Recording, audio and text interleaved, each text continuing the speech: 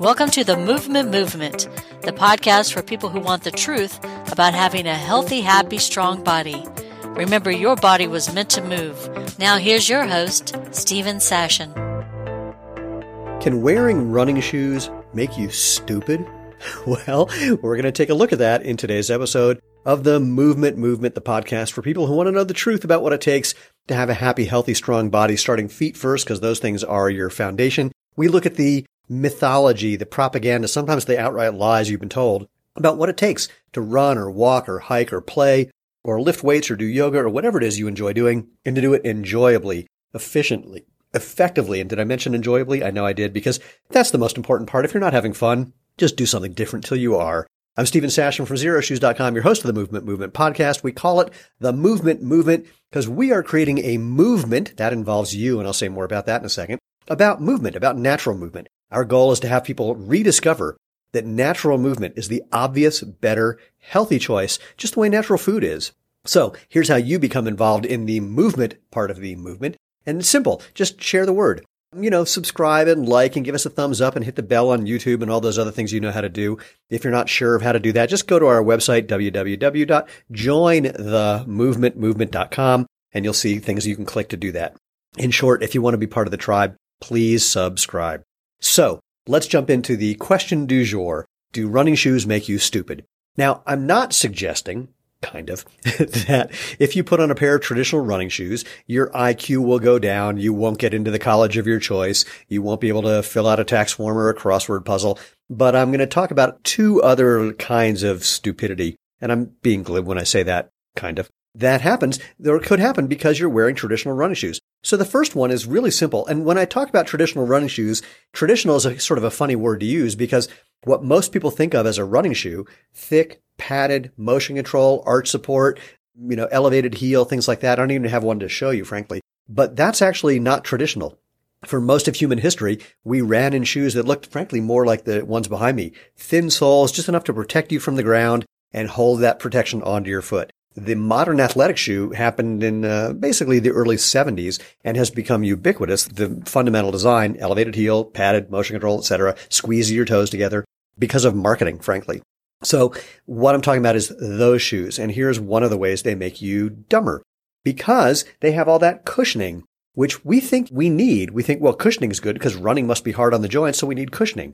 Well, it's a great idea, but the reality is it doesn't work that way at all because when you have all that cushioning, there are a number of things that happen. One, you tend to land harder because your brain is trying to get feedback from the ground. And with all that cushioning, it can't feel it. You have more nerve endings in the sole of your feet than anywhere but your fingertips and your lips. That's so that your brain knows how to use the rest of your body correctly. So if you make it dumb by making it numb, sometimes you'll land harder just to get that feedback that you need for balance and agility. But of course, with all that extra padding, you don't have the balance. With all that extra height, you don't have the balance. I saw someone running on the track the other day in big, thick shoes, and the amount of time she was on the ground contact time was excessive because you could almost see the shoes squishing and then her pushing off of that. So that's a whole mild tangent. I won't even get into that. But anyway, point being, you're supposed to feel things because that's what makes you move better. And if you don't feel things, that can make you move less better, worse, dumber, stupider. Also, related to that, your feet are supposed to bend and flex as well. And with a shoe that's stiff, it doesn't let you do that, which also kind of makes your body dumber because you can't use your arch as the strengthening device that it's made to be, or all those incredible ligaments and tendons in your foot, including your Achilles tendon. You can't use that properly with a big, thick, elevated heel shoe. In a related note, when you are wearing an elevated heel padded shoe, you tend to land with your foot in front of your body. It's called overstriding. And you'll also tend to land on your heel because frankly, if you're overstriding, if you're reaching out with your foot landing too far in front of your body, and then you point your toes so that you land on the ball of your foot. I don't know why I did air quotes for that, but I did. That's not good because when you land that way, you're not actually using your arch properly. You're not stabilizing your foot and ankle by landing with your foot more underneath your center of mass if you're going to land on the ball of your foot, which, by the way, is the way you should be running. And if you look at kids running before they get in shoes, that's how they naturally run. They get their feet underneath them. They land on the ball of their foot. They don't stay on the ball of their foot. They'll let their whole foot and ankle flex the way it's supposed to. But if you're landing on your heel with your foot outstretched in front of you, that sends what Daniel Lieberman from Harvard calls an impact transient force spike through your joints. So you're getting all that force going up through your joints instead of using your muscles and ligaments and tendons naturally to protect those joints. Lieberman's research also showed that if you run like a barefoot runner, like getting your foot underneath you, landing on the ball of your foot first, that impact transient disappears, that you actually are putting less force through your joints. And if you think, well, I need more cushioning, there's a bunch of research, including research from Dr. Christine Pollard at OSU, showing how all that extra cushioning, while it seems like it would make sense, wouldn't cushioning be better and wouldn't more be better? That's what one would think. In fact, that's what she thought when she did the study. But what the study revealed, and it's been repeated a number of times, is that you actually don't reduce impact forces with all that cushioning, and sometimes it gets larger for some of the reasons that I just mentioned. So that's one way that wearing shoes makes you dumber. You're not getting the right feedback to your brain to allow your brain to tell your body how to move correctly. Because the whole idea behind, say, minimalist footwear or barefoot running, it's not about the footwear, it's about the form. It's learning to run where you're using your muscles, ligaments, and tendons as the natural springs and shock absorbers they're meant to be, using your body most efficiently. It just so happens it's easier to do that if you're either barefoot or in a shoe like Xero shoes, because you're getting the feedback that you need to make those natural changes to your gait. Now, let me talk to you about the second way that running shoes make you stupid. And this one's actually a little more insidious. It's because the shoe companies, the big shoe companies, Big Shoe, BS, they have brilliant marketers working for them. And I mean that legitimately. I'm envious of how smart these guys are. They have, over the last 50 years, convinced people that you need arch support, motion control, that you need to stop pronation and supination, that you need elevated heels, that you need padding, you need all the things they build into your shoe, despite a 100% complete lack of any evidence that supports that. And they do it by making you stupid, by telling you stories that are really, really easy to remember and compelling, that make you stop thinking about, well, anything, that make you stop investigating, that make you put a little common sense into the mix. So let me give you my favorite example. My favorite example is when Adidas came out, and by the way, if you want to be hip, it's Adidas. And if you want to be really hip, it's just Adi. And that's because the company was founded by Adi Dassler. Anyway, so Adidas came out with a new foam, new cushioning called Boost Foam. And the way they demonstrated it is they took a steel ball, it was like a 2-pound steel ball, and they showed how bouncy it was off the Boost Foam compared to how barely bouncy it was off, quote, the other company's foam. Now, there are a couple of interesting things about this. First, no other company uses that foam, or if they did, it wasn't, for 50 years, because it's crap, frankly. And there have been many improvements to foam since then, if you could call foam in any way in a shoe an improvement, but that's a whole other story. But the second thing is they show how bouncy that is. And you must think, well, yeah, I want to be bouncy like that. It talks about energy return. But there is no such thing as energy return. Everything just sucks energy, and it's just a question of how badly it sucks. But, you look at that and you go, yeah, I want to be bouncy like that. Well, here's the problem. You may have noticed, are not a 2-pound steel ball. A steel ball is perfectly elastic, and what that means from a physics perspective is that you get the most, if you bounce this 2-pound steel ball off of, say, like a plate of diamond, it's going to get the most energy return back possible because it's so stiff that all the energy that goes down comes right back up.